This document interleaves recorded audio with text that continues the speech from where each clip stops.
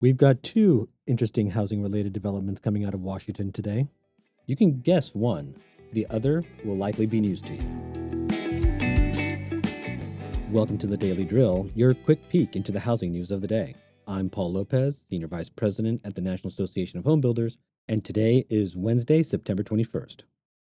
The Federal Reserve began its two-day meetings yesterday, and at 2:30 Eastern Time today, almost everyone expects the central bank to announce a third consecutive three-quarter point rate hike.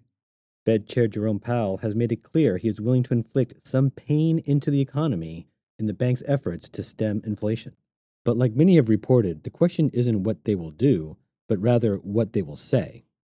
The Fed's quarterly projections on inflation, the economy, and interest rates may give everyone an indication of what it could do in the future.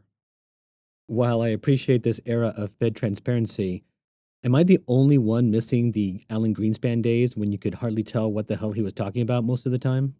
Anyway, can't leave without talking about existing home sales that came out today. The National Association of Realtors reporting that sales of previously owned homes fell 0.4% in August to a seasonally adjusted annual rate of 4.8 million units. Take away that awful pandemic month of June 2020, and that's the lowest pace since November of 2015. Sales are now down almost 20% since a year ago.